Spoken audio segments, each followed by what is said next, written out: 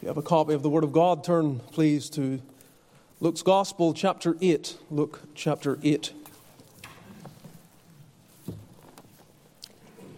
God has given to us 4 Gospels, and they give to us some of the details of the ministry of our Savior and our Redeemer. And it's always good to be familiar with the Gospels, to read them, imbibe them, seek to understand them, meditate on the glory of the Lord Jesus Christ. So we've been going through this Gospel, and we're going to read from verse 41 through to the end of the chapter, though we won't deal with the remainder of the verses. But we've come as far as verse 40, so we commence to read again at verse 41. Just to encourage you again, I'm always trying to encourage you in your singing. And it's not to tell you that you're not singing well. It's because you are singing well, and I want you to continue to sing well. But someone said to me this morning, he's been here a few times, and he said, "Are you sure there aren't speakers that are kind of putting out more sound than the actual people? Is all that sound just coming from the people?"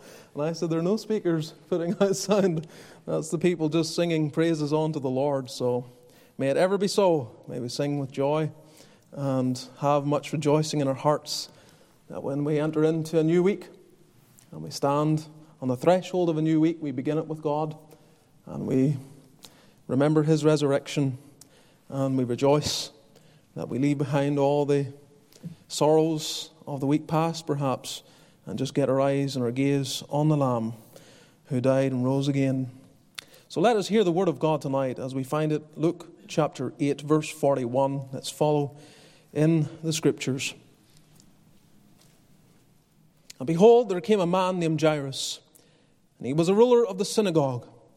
And he fell down at Jesus' feet and besought him that he would come into his house. For he had one only daughter, about 12 years of age, and she lay a-dying. But as he went, the people thronged him.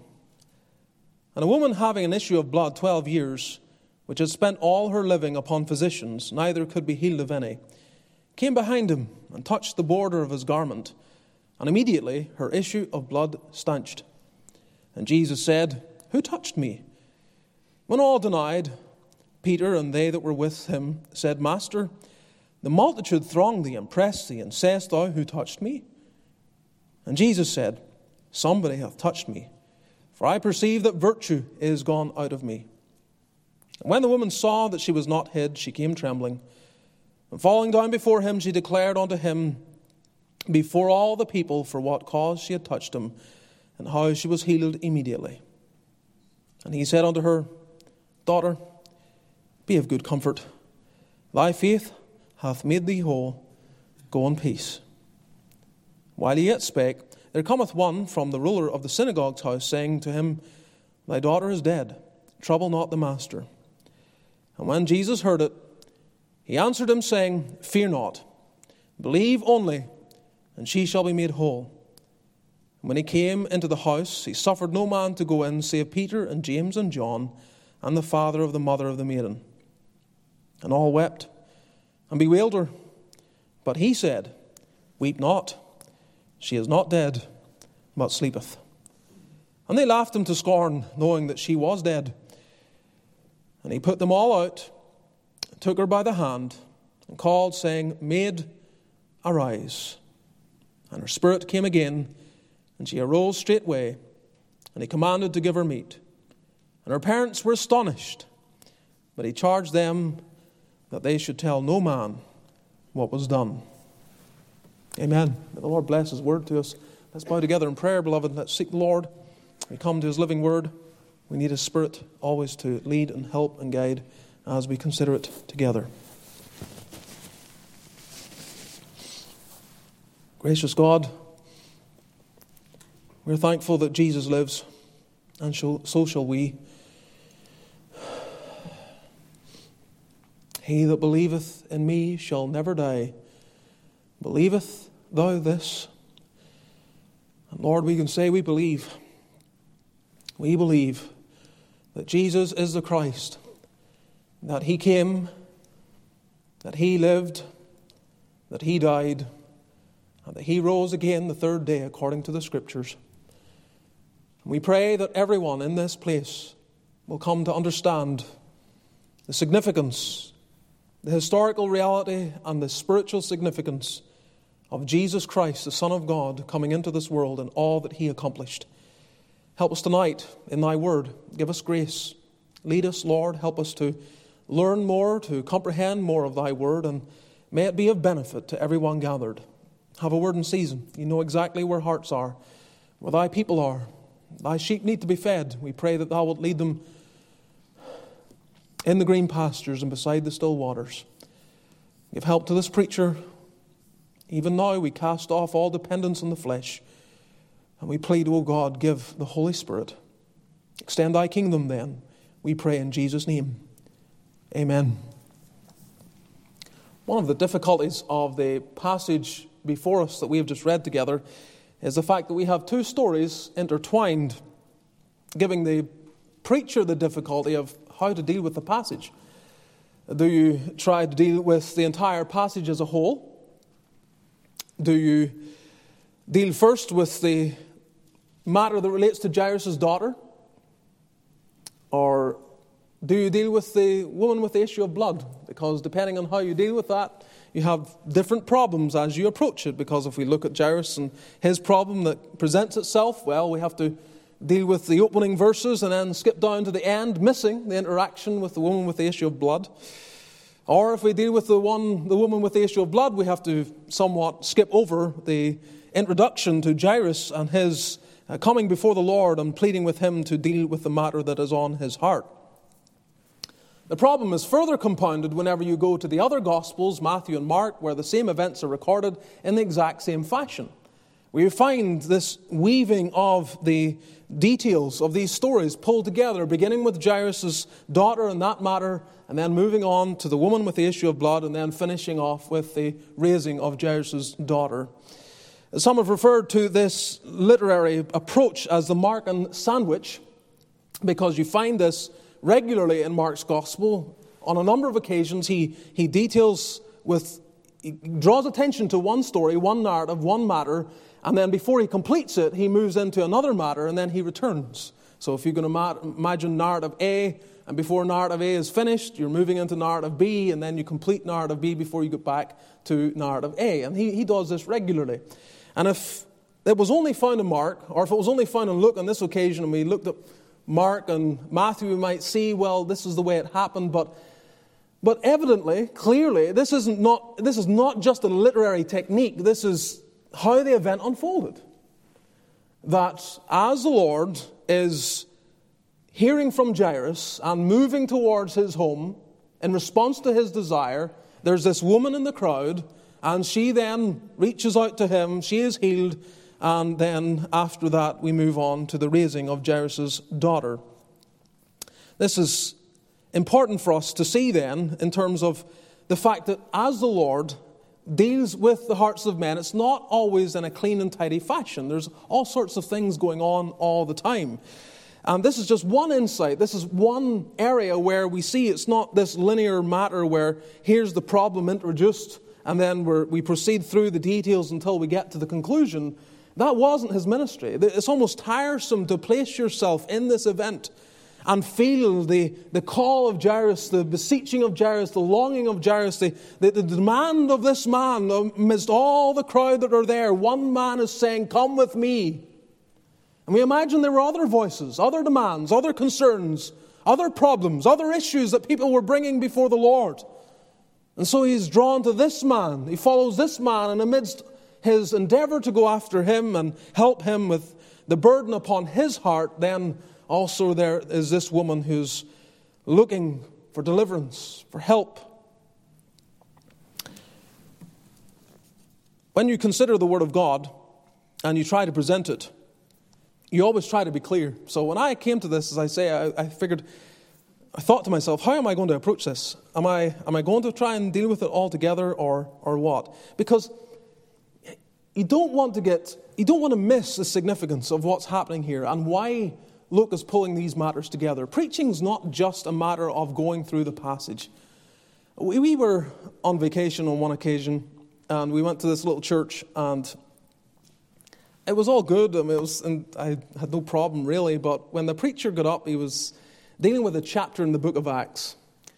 And he read the entire chapter, and that was his text for the day. And by the end of it, all he had done was really restate what the chapter had said. He had just kind of put it in his own words. He had basically made sure we understood what happened there. But when I came away, I thought, that was so dry. I mean, that I don't know why he thinks that's preaching. That's basically just what you do when your children might say, help me to understand what's going on here, and we kind of put it into... It's like children's books, children's Bibles. They take the story and they simplify it and they help people to understand the details of what's going on. But Scripture, beloved, understand this. When you're reading the Word of God, Scripture's not just a plain glass that you look through. It's not a lens into the event where the gospel writers are simply saying, here are the details, here's what happened. When they're detailing it, they're shading the narrative. They're coloring the narrative in a particular way. They want you, by emphasis in one area and perhaps exclusion of details in other areas, they want you to focus in on certain matters. And so when you come to this event, there is not just a happenstance event where there's this man with a 12-year-old daughter that needs to be dealt with by the Lord, and then this woman with a 12-year-old problem that also needs to be addressed. These are being weaved and detailed to us in such a fashion that we should learn something of what is going on. They're sovereignly intertwined so that there is emphasis upon the matters and the truths that are revealed. So when you read this, God is superintending these events. He brings this woman at the point after Jairus has pleaded with the Lord. Then she comes, she touches him, she's healed, and then it moves on to finish the rest of the narrative relating to Jairus' daughter. And that's the way God sovereignly governed this event, and why the Spirit then draws attention to this. And I think this would have happened regularly. That's my point. I think what we're reading here in terms of here's matter A, then it's kind of interrupted with another matter, and then it goes on to finish. I think this would have happened all the time. But on this occasion, there are certain truths to understand that the Spirit wants us to grasp. For one, we might say that the recipient of the miracles that we read of in these passages are in both cases female. You have a woman and you have a young girl. Both cases are beyond human aid. There's no one that can help them. They're beyond human help. Only the Lord can deliver them. In both cases, 12 years prior to the event that we read of here in Luke chapter 8, we have something happening. We have one being the origin of joy in Jairus' home as she was born, and the other received news of the misery, being told for the first time by a physician that her ailment cannot be remedied. Both those events happened 12 years prior to the event that we're reading of here. One is the daughter of the ruler of a synagogue, accepted and respected in the religious community. The other, if a Jew, has been expelled from her religious life because of her uncleanness. She has no access into the place of worship.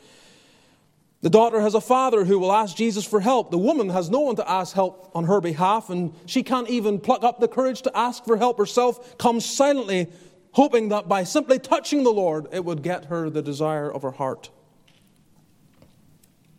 So how are we bringing this, or dealing with this matter tonight? Well, you know what I'm going to do? I'm only going to deal with verses 41 and 42. I'm going to focus in on those verses, and then when we come to verse 43, we can deal with the woman with the issue of blood, and then we can conclude the matter that relates to Jairus' daughter and her raising from the dead. And what I want us to consider tonight, what I want us to see from verse 41 and 42, is really drawing from the details given a strong application, particularly for fathers that are here this evening. So what I've done is entitled this message, A Desperate Father's Burden for His Needy Daughter. A desperate father's burden for his needy daughter. And I want to draw some simple conclusions or understanding and application from this text as the Lord gives help. Note then first a desperate father. A desperate father. Look at verse 41. And behold, there came a man named Jairus, and he was a ruler of the synagogue, and he fell down at Jesus' feet and besought him that he would come into his house. Here you have a desperate father. And note first his position. we are told that Jairus was a ruler of the synagogue. Now, what was a synagogue? We can read that and perhaps not pause to consider the significance of this. But a synagogue was something that was common in those days, but not always. The word is really a transliteration of the Greek word synagoge, and it gives the picture of a gathering together. This is literally giving the idea of people gathering together. The specific origins of the Jewish synagogue is debated, but we know it follows the destruction of the temple by the Babylonians in 586 BC. Some think it developed actually around Jerusalem, so whenever you have the Babylonians coming in, destroying everything, destroying the temple, and leaving, those that remained behind then had to find some way to assemble, to encourage themselves in religious matters. Others believe that it developed by the exiles, by those who were taken away, and they were the ones first to initiate this assembly called a synagogue. But whatever the case, they had no Levitical sacrifices, and they became places simply for prayer, praise, and preaching. People would gather, offer prayer to God, their praises to God, and sit under the ministry of the Word of God. According to one dictionary, the first undisputed evidence of a synagogue comes from Egypt in the 3rd century BC. And by the 1st century BC, they can be found all over the place. And of course, when you're reading your New Testament, when you're coming into the New Testament, you ought to be asking the question, because if you were reading this unaware and you began in Genesis and you read right through and you got to the end of the Old Testament and you come into the New Testament, there's an assumption made of the existence of these buildings, of these gatherings, of these places. But they didn't exist in the Old Testament. They weren't evidently there. We don't hear them talked about in that fashion. We have reference to Ezekiel gathering with elders and the interaction between Ezekiel and elders, and that may indicate the first kind of synagogue-type scenario that was developing. Can't say for sure. But you come into the New Testament and these synagogues are everywhere. They're found not just in Judea, but in Galilee. And of course, when you follow through the New Testament and see the missionary journeys, again, as we learned even this morning, the synagogue was the first place that the apostles would go to if they went into a new city and territory. And Jairus, we are told, is a ruler of the synagogue. He is a man who is part of a particular synagogue, probably in the Capernaum region.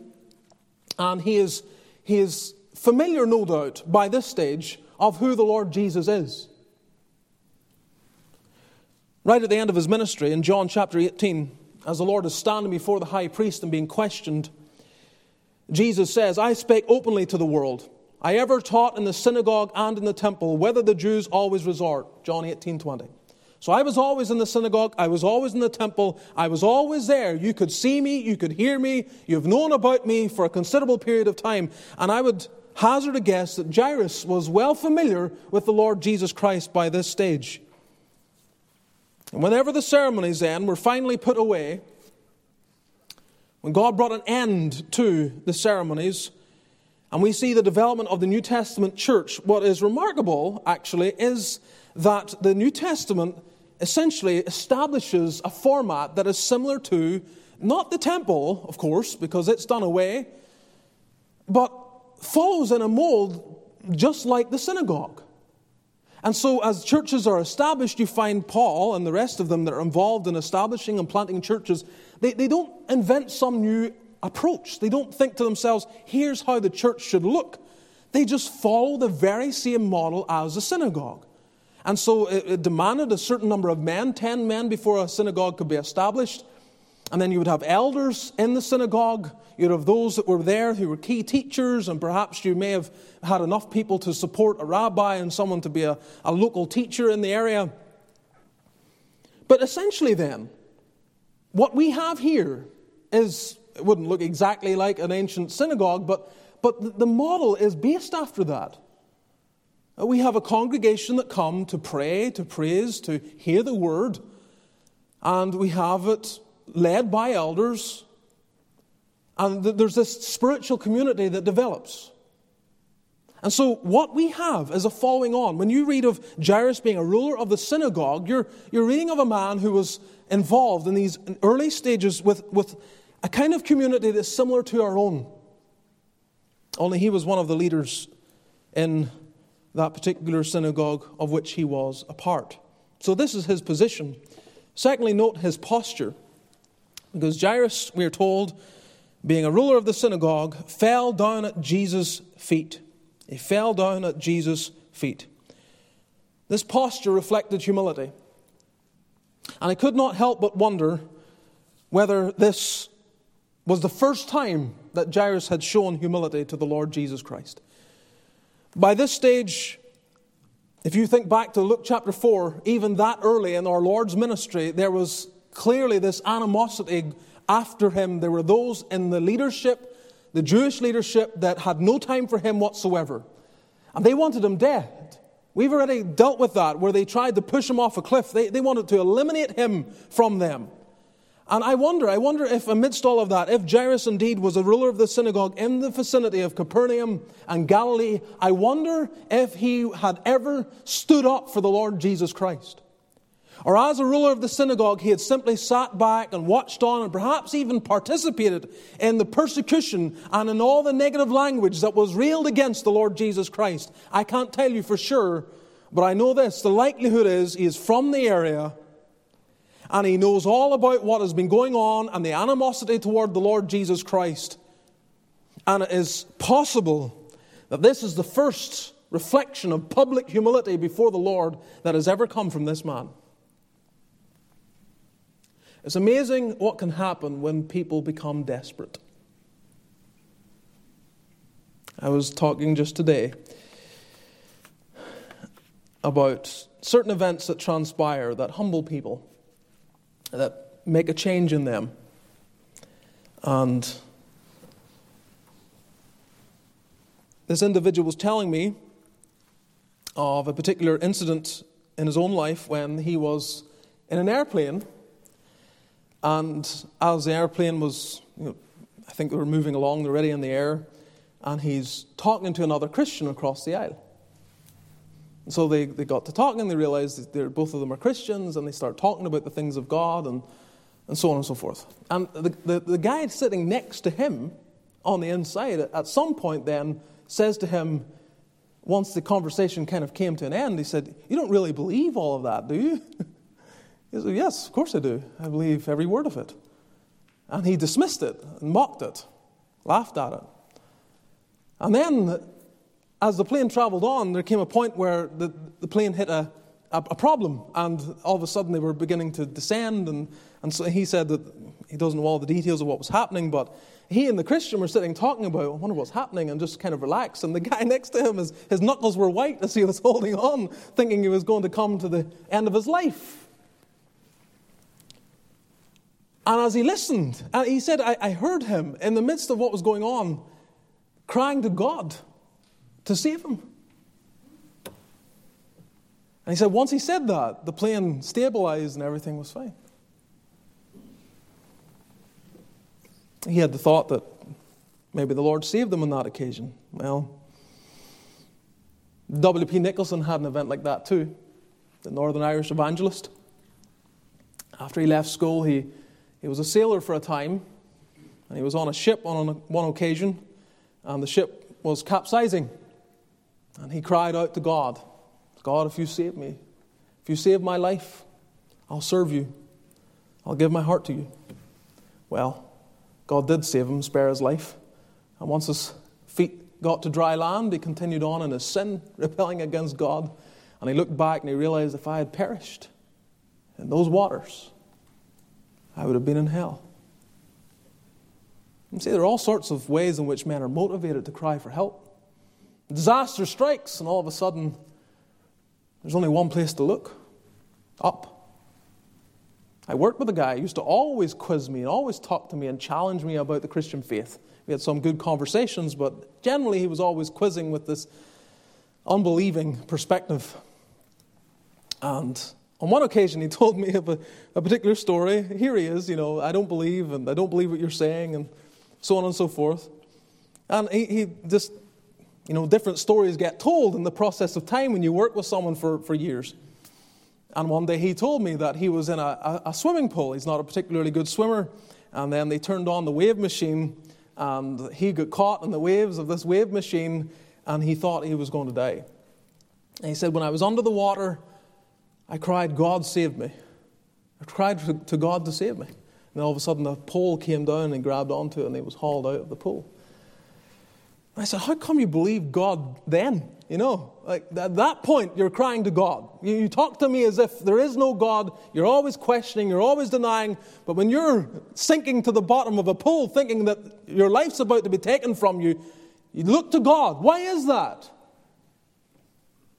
And maybe you're the same. Maybe you're precisely the same. You drift on in life, and really you are dismissive of God. You don't know God. You haven't committed your heart to God, and everything's fine now. But maybe there already have been occasions when you have had to cry, God, save me.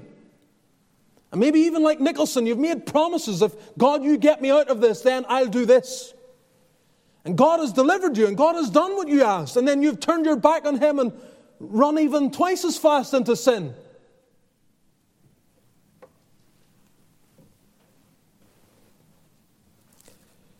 So I don't know how Jairus had dealt with the Lord prior to this. But his daughter is at the point of death. And he's desperate. And amidst all his colleagues and his friends and his community who have mocked and fought and antagonized and lied about the Lord Jesus Christ, amidst all of that that's gone on, he's aware of, by running to the Lord, what that might do in terms of his status in his community. But when men are desperate, it's amazing what they'll do. So he comes to Christ, and he fell down at Jesus' feet. He fell down at Jesus' feet. That is exactly what you need to do. We read this over and over again in the Gospels. Various individuals who come and run to Christ and fall down at His feet. Not all of them get converted. I don't even know if Jairus is converted at this point.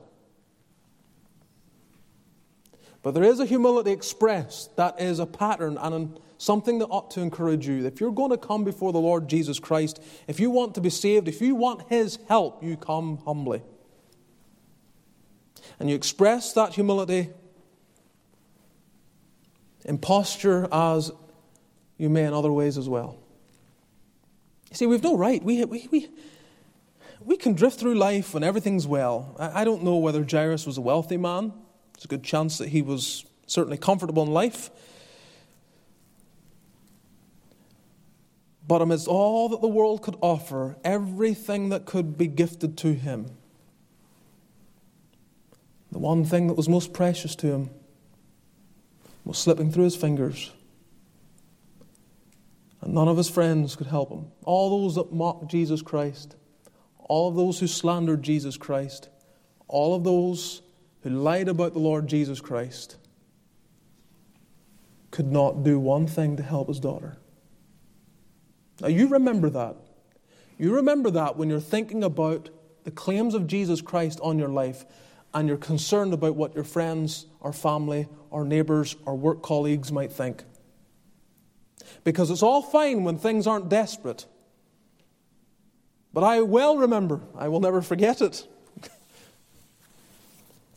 that amidst the witnessing that I was subjected to the night that I was converted, and all my arguments and all my internal fighting against the need to bow the knee to Christ and cry out to Him to save me, I will never forget the thought going through my mind, thinking about Melanie, thinking about friends, thinking about what it would be if I became a Christian and how that would impact my social life. And without uttering a word, I didn't utter a word of what was going through my mind. I didn't say, what will my friends think? This is what's going through my mind. And as I'm thinking that, one of the young people that was sitting there in that car with me, he turned and he said, and you know what? Your friends, they may laugh you into hell, but they can never laugh you out. You call that coincidence?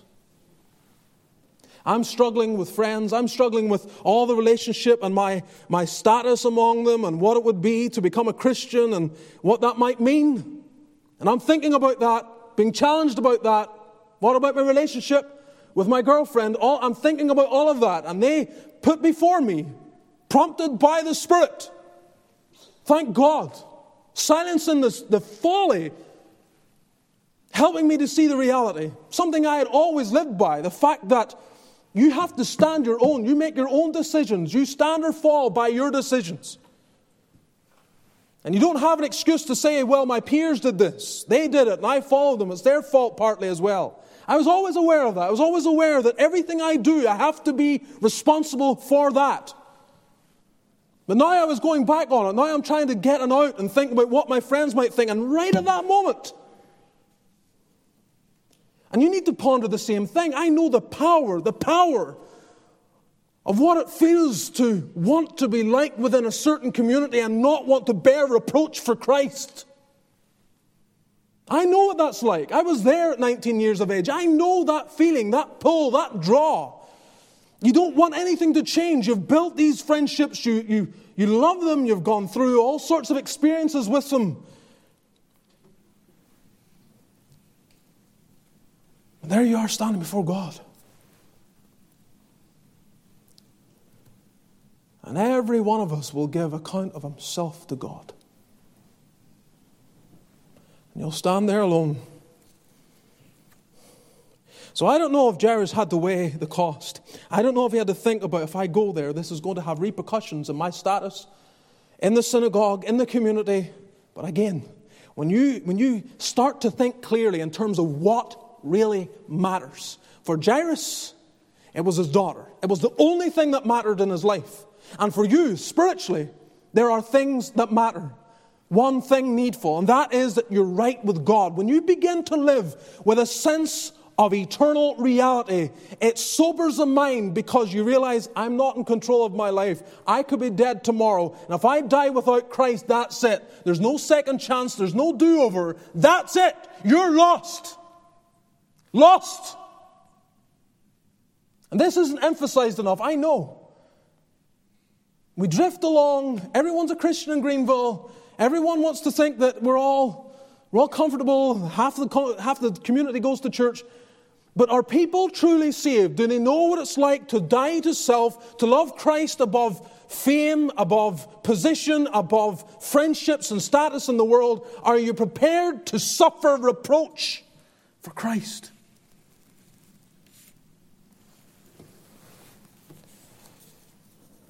We must not mistake the sovereign hand of God upon Jairus' daughter. He's a ruler of a synagogue. God-fearing man. And a good portion of the churches in America today would tell you, well, you know, this God-fearing man, this good man, this committed man, he's going to be healthy and well and blessed. Nothing's ever going to go wrong in his life. And maybe he thought that way. Maybe he thought, I just have to pay in. I need to support the work. I need to be available, help my neighbor, pray, read the scriptures. He looked to himself what he could do, thinking that may be enough.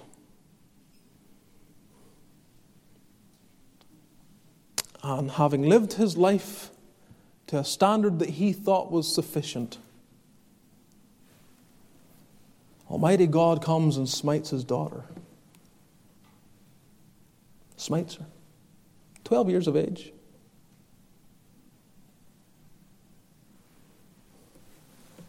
Have you ever looked into the eyes of a girl or a boy? A child on the brink of death? That's what Jairus had to see. Wondering whether his daughter would die. And so he was humbled. He comes, this posture, falling down at Jesus' feet. Take his example to heart. Follow it. Fall down before the Lord. Don't fall before the world. Don't fall before friends. Don't worship at the idol of self. Fall down before Christ. Because everything you think you have, it can be taken away from you in a moment. can be here today and gone tomorrow. And then you'll realize how much you need Christ. Note also his pleading, because he fell down at Jesus' feet and besought him that he would come into his house. He besought him. A number of things to consider about this pleading of Jairus. First, it is earnest. Has to be earnest, doesn't it? He's fighting for the life of his daughter. Have you ever seen a man earnest? Have you ever witnessed someone dealing with something that was life and death and pleading? It doesn't happen very often. But this is where Jairus is. There's nothing polite about this. There's nothing in the sense that it's normal approach. It's not how he would come into the presence of the Lord Jesus Christ in other occasions, on a professional level or whatever. He's just getting through the crowd, making his way through the throng, getting down before Jesus, and everyone's crowded around him, and Jesus is pushed in. You can just imagine all these bodies pushed in, and he's pushing his way through the disciples, through the crowd, and he just falls down. He's not falling down in a space where everyone can see him half a mile away. That's not what's going on. No one can see him in that sense. He's down on his knees being crushed by the people, and he's trying to get the attention of the Lord Jesus Christ by being at his knees amidst the thronging crowd. And you could see him holding on to the garment of the Lord Jesus, beseeching him, longing, earnestly crying out.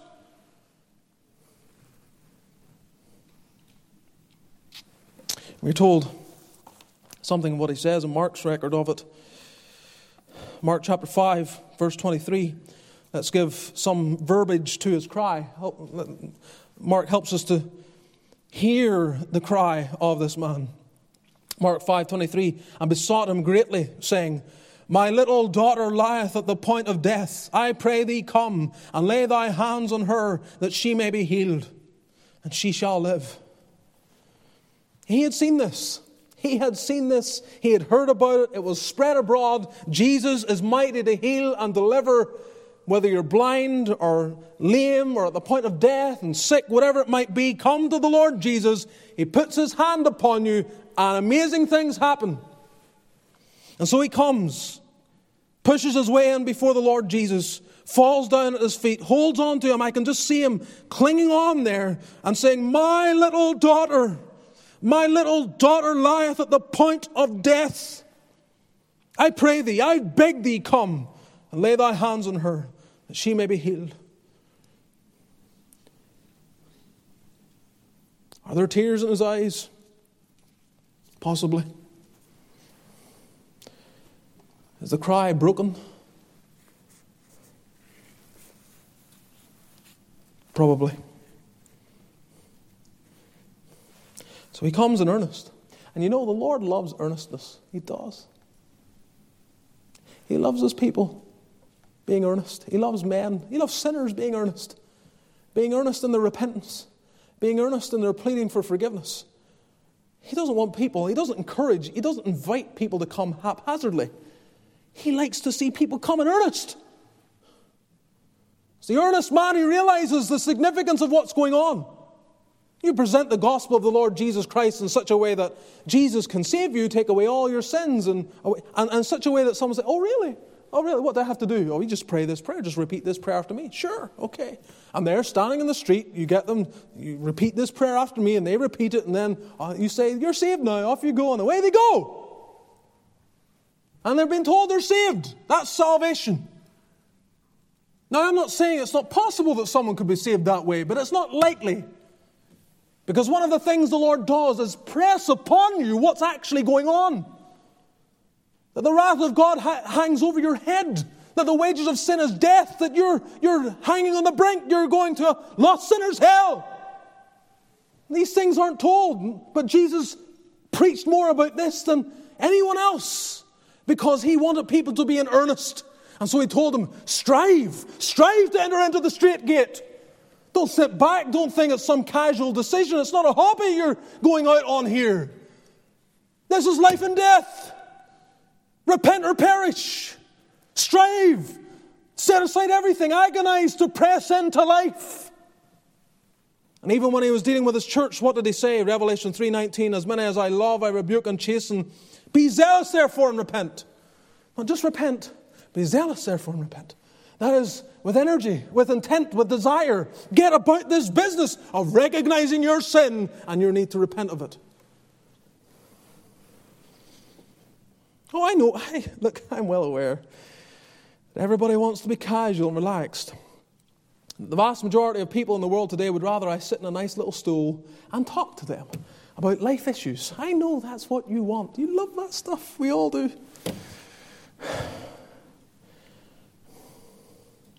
God help us. God help us when we sit in a stool with a PowerPoint presentation and talk to people through casual matters of life and family issues and all that. And all those things are important, don't get me wrong. But let me tell you what I'm thinking about when you gather before me, especially on Sunday evenings. You know what I'm thinking about? I'm thinking about who's going to die next. And are they going to know the Lord? Did they know Him before they die? Are they going to be lost? Am I going to have to deal with a parent coming to me and trying to tell me, little Jimmy, will he pray a prayer? And I'm sitting there trying to, do I tell her? Do I tell her? You can't depend on that, Mom. You can't be certain. You know the reality. Little Jimmy was living like the devil. There's no fruit of repentance, no love for Christ, none. You want me to stand there and tell everyone he's in heaven? That's what I have to deal with. That's what I have to face. People dying. And having to deal with the ones who are left behind and hopefully be able to give legitimate comfort because there was evidence of a real new birth. They truly knew Christ. They loved Him and they left a legacy, a testimony of loving Christ, loving His church, serving the Savior, and endeavoring, though imperfectly, to honor the Lord in all things. So you get to drift through your life maybe and not think about these things, but I don't have that luxury.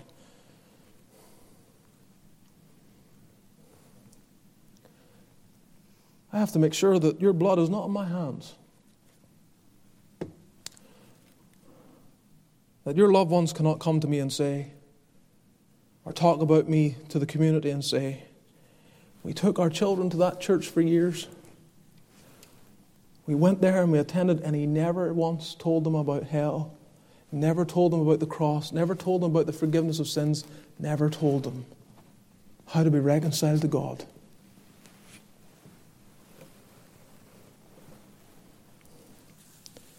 The Lord says in Jeremiah 29:13, "Ye shall seek me and find me when ye shall search for me with all your heart." Is there not an invitation of earnestness there? He loves the earnestness. Ye shall seek me and find me when ye shall search for me with all your heart. Have you sought for the Lord with all your heart? Have you?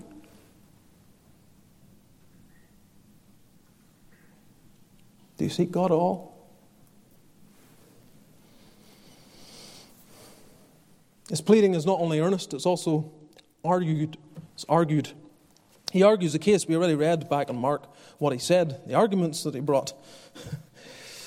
He doesn't use euphemisms here. He doesn't come and say, there's a matter of concern I would like you to give a little of attention to. Could you come with me? He gets right to the details, presents the matter upon his heart. He argues the case. He's trying to get his attention. If he says to the Lord Jesus, I have a little matter here for you to deal with, the Lord could have looked at him and said, what do you mean? There are thousands here who have little matters for me to deal with. So he gets his attention. He describes the scene. My little daughter. My little daughter. She's mine. She's my daughter. And she's at the point of death. When I left her, she was fighting for her life.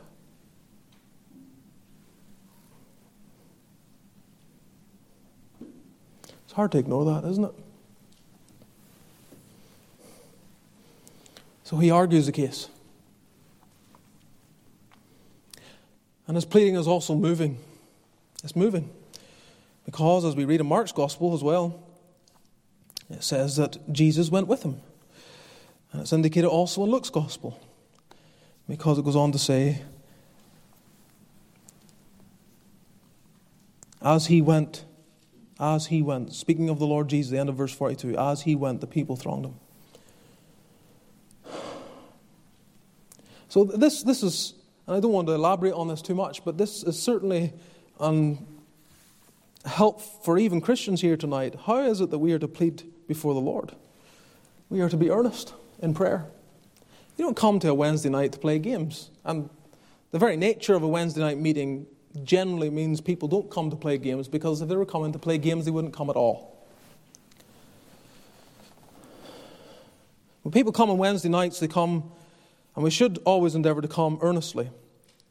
We should also come to argue a matter, to tell the Lord about someone on our hearts, and tell Him about the case, and present it in prayer, argue it. And we ought to plead until He moves. And we're not. Would Jairus have stopped if he hadn't seen the Lord moving in his direction? No. He would have continued on, pleading and pleading and pleading, arguing the case until the Lord began to move. That brings us then to see also a needy daughter. Not only a desperate father, but a needy daughter. So looking at the passage again, verse 42, he had one only daughter. So she was, first of all, an only daughter. Every child is precious. But I imagine that for those who possess only one child, that only they can understand the feeling of losing that only child. We don't know whether Jairus had sons, but it seems to me that the emphasis of the passage is that this is his only child, this only daughter. So that's what she means to him. She is the only one of her kind. There's no one else. And I'm encouraged by the fact that in this portion you have a man coming to plead the case for his daughter. You have a man showing the affection that he should have for his daughter. I say that, and it might seem it doesn't need to be said, but let me say it nonetheless. Fathers should have an affection for their daughters. Fathers are not to think that their only duty is toward their sons. That they raise their sons, but the daughters and the business of raising the daughters is up to the mother. Certainly there are things, many things, that only a mother can teach her daughter. But a father must not possess a mentality of preference to his sons because he thinks that's his primary job. As someone that's half Armenian, one of my greatest grievances of Armenia is that it is second only to China in terms of its gender-selective abortion. That is, that second only to China, they kill once they know that the child in the womb is a girl. 120 boys to 100 girls are born in Armenia. And if you know anything about statistics of birth, that's hugely significant. So when I look at my 3 daughters, I think about that. I think about the Lord's mercy of them being born into a home where both father and mother love them. And there wasn't even, and would never be, even the thought that somehow they are lesser than boys. And should a 4th daughter arrive, I will praise the Lord. Isn't it awful to think that there are places and ideologies where this is normative? When you read in your Declaration of Independence about, what is it, about rights that are self-evident. They're not self-evident across the world.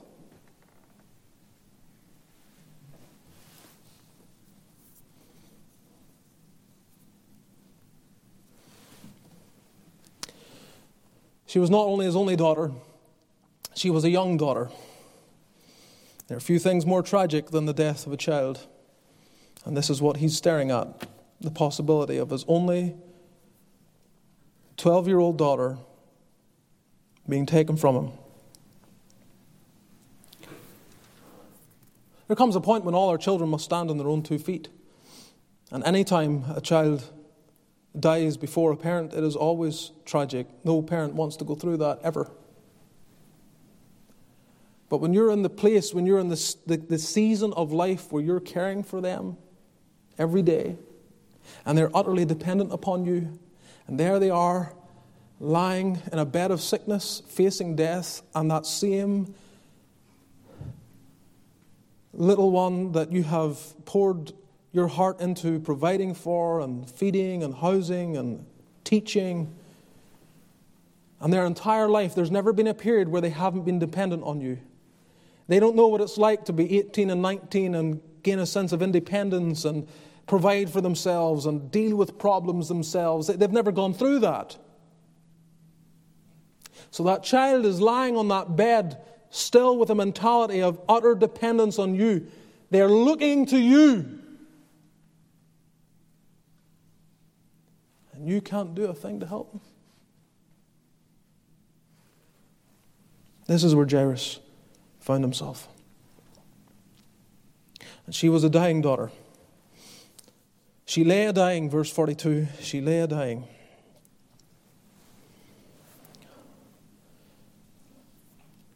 As much as this is set in the realm of the physical, and Jairus is dealing with this, and I'm trying to paint the scene for you to feel what Jairus was dealing with, there are spiritual truths for us to draw from this. And let me then direct it specifically to fathers. Fathers with daughters, and you can apply it. Certainly mothers, you need to take this on board. There's application to you for sure. Any parent, any person with children. But let me just speak to fathers. You with daughters that are astray. Let's take what God providentially has given to us tonight. Those of us with daughters, think about their spiritual need. Think about where they are right at this very moment. And let's realize that they are born spiritually dead. Read Ephesians 2 in that light. Read Ephesians 2 in the light of the position that your children are in. Turn over there for a moment just to refresh your own mind of the familiar text that's found here. Ephesians chapter 2.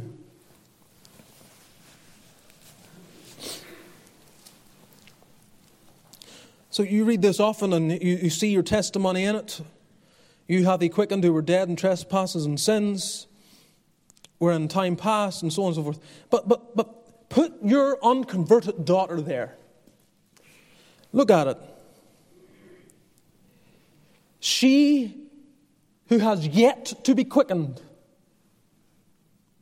is dead in trespasses and sins.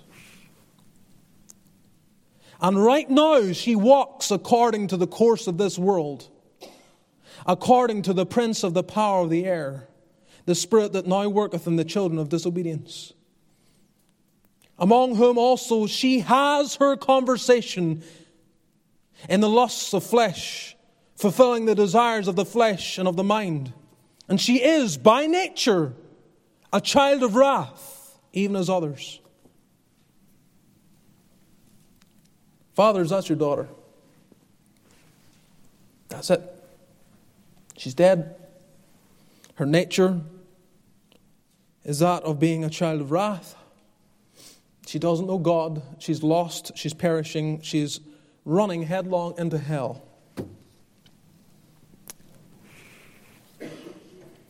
So what are we to do?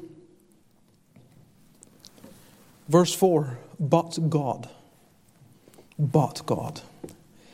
This is where we come to. Like Jairus. Jairus runs to God in flesh. Jairus runs knowing there's only one who can save her. Only one who can help her. Utterly convinced that there's no possible way that anyone else on planet Earth, if there was someone else in Israel who could have helped Jairus, chances are, given his status in the community and everything else that we've already dealt with tonight, chances are he would have went there for help. But there was no one who could help. And only a fool would sit back and watch your daughter die when you know there's someone who could possibly help. And fathers, this is what our daughters need. Whether they are young, tiny, sitting beside you here tonight, seemingly innocent, still under your care, listening to your instruction, all of that. What do you do when you realize that there are still spiritual problems? You're not sure if they're truly converted. What do? You go to God. You need them to have a work of God. Nothing else will do. You can bring them for baptism. You can catechize them. Make sure they memorize all the Scripture. You can do everything. But they must be brought to God. And that's why, again, on Wednesday nights, I want to hear it. Let me exhort you, fathers. Plead for your children here on a Wednesday night. Don't be shy. Don't be thinking that's something just to pray about at home. We all need to hear it.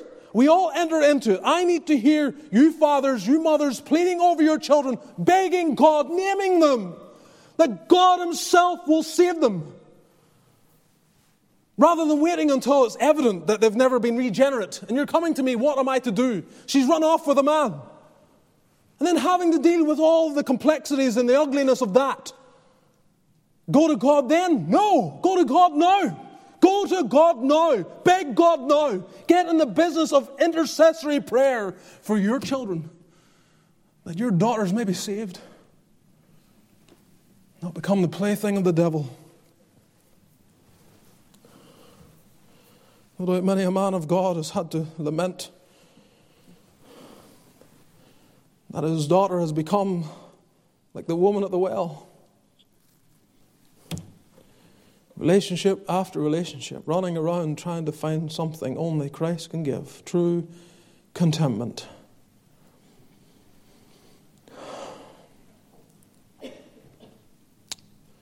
God is rich in mercy, and we are going to discover that Almighty God in the person of Jesus Christ is rich in mercy, was rich in mercy to Jairus and his daughter. It depicts for us His saving grace, His love to intercede, to interpose, to stand in, to deliver, to save. He loves to do it. So we don't come to Him as a reluctant Savior, but a willing one. Willing to hear. If you but beg Him to come and show mercy. May the Lord help us. Let's bow together in prayer.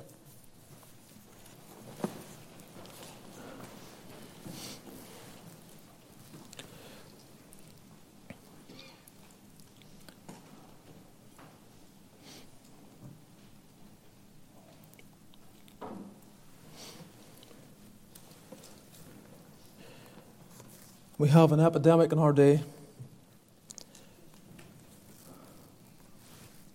of an utter breakdown of the family at the level of the relationship between fathers and daughters.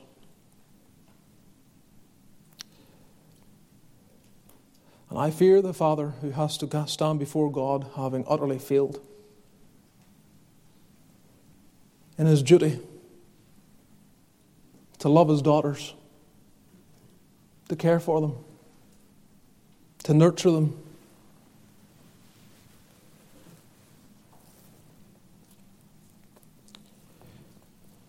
And we need to pray for fathers. Your wives need to pray for your husbands. You can't do it alone.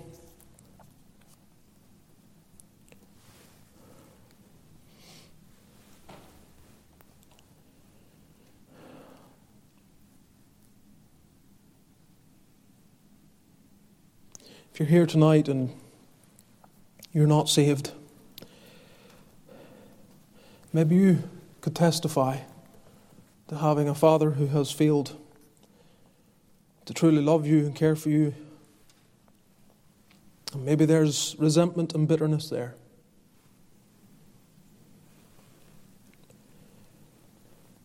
I can't begin to deal with that from this platform.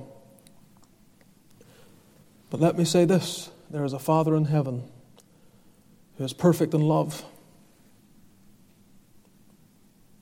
And if you find a myriad of imperfections in your earthly father, you run to him and you will find him to be impeccable, perfect, and able to truly understand what you need and supply that need. So run to him through Jesus Christ, and he will deliver, he will save, he will come to your aid. Lord, I pray for myself. Help me to continue to love my daughters. And I pray that every father here would love their daughters, would love them fervently, sincerely, and love them in such a way that it really reflects the love of God in their hearts that is shed abroad by the Holy Ghost. Protect our little ones, our daughters particularly, as we think of them tonight. Protect them from the ravages of sin, from the inroads of the enemy. Deliver our daughters from the temptation to promiscuity or any other sins. May they learn early in life to run to Jesus. And may we as fathers lead them there. So bless our homes. Some of them perhaps need healing. God, step in, hear prayer, and help by thy perfect and boundless grace. Be with all as we travel home tonight. May thy word continue to be mulled over in our minds. May we squeeze out the benefit as we progress through this week. And for those who go downstairs, bless the fellowship, make it fruitful, profitable, edifying. Bless the food to our bodies. Help us then this week. And may the grace of our Lord Jesus, the love of God our Father, and the fellowship of the Spirit be with all thy people now and evermore. Amen.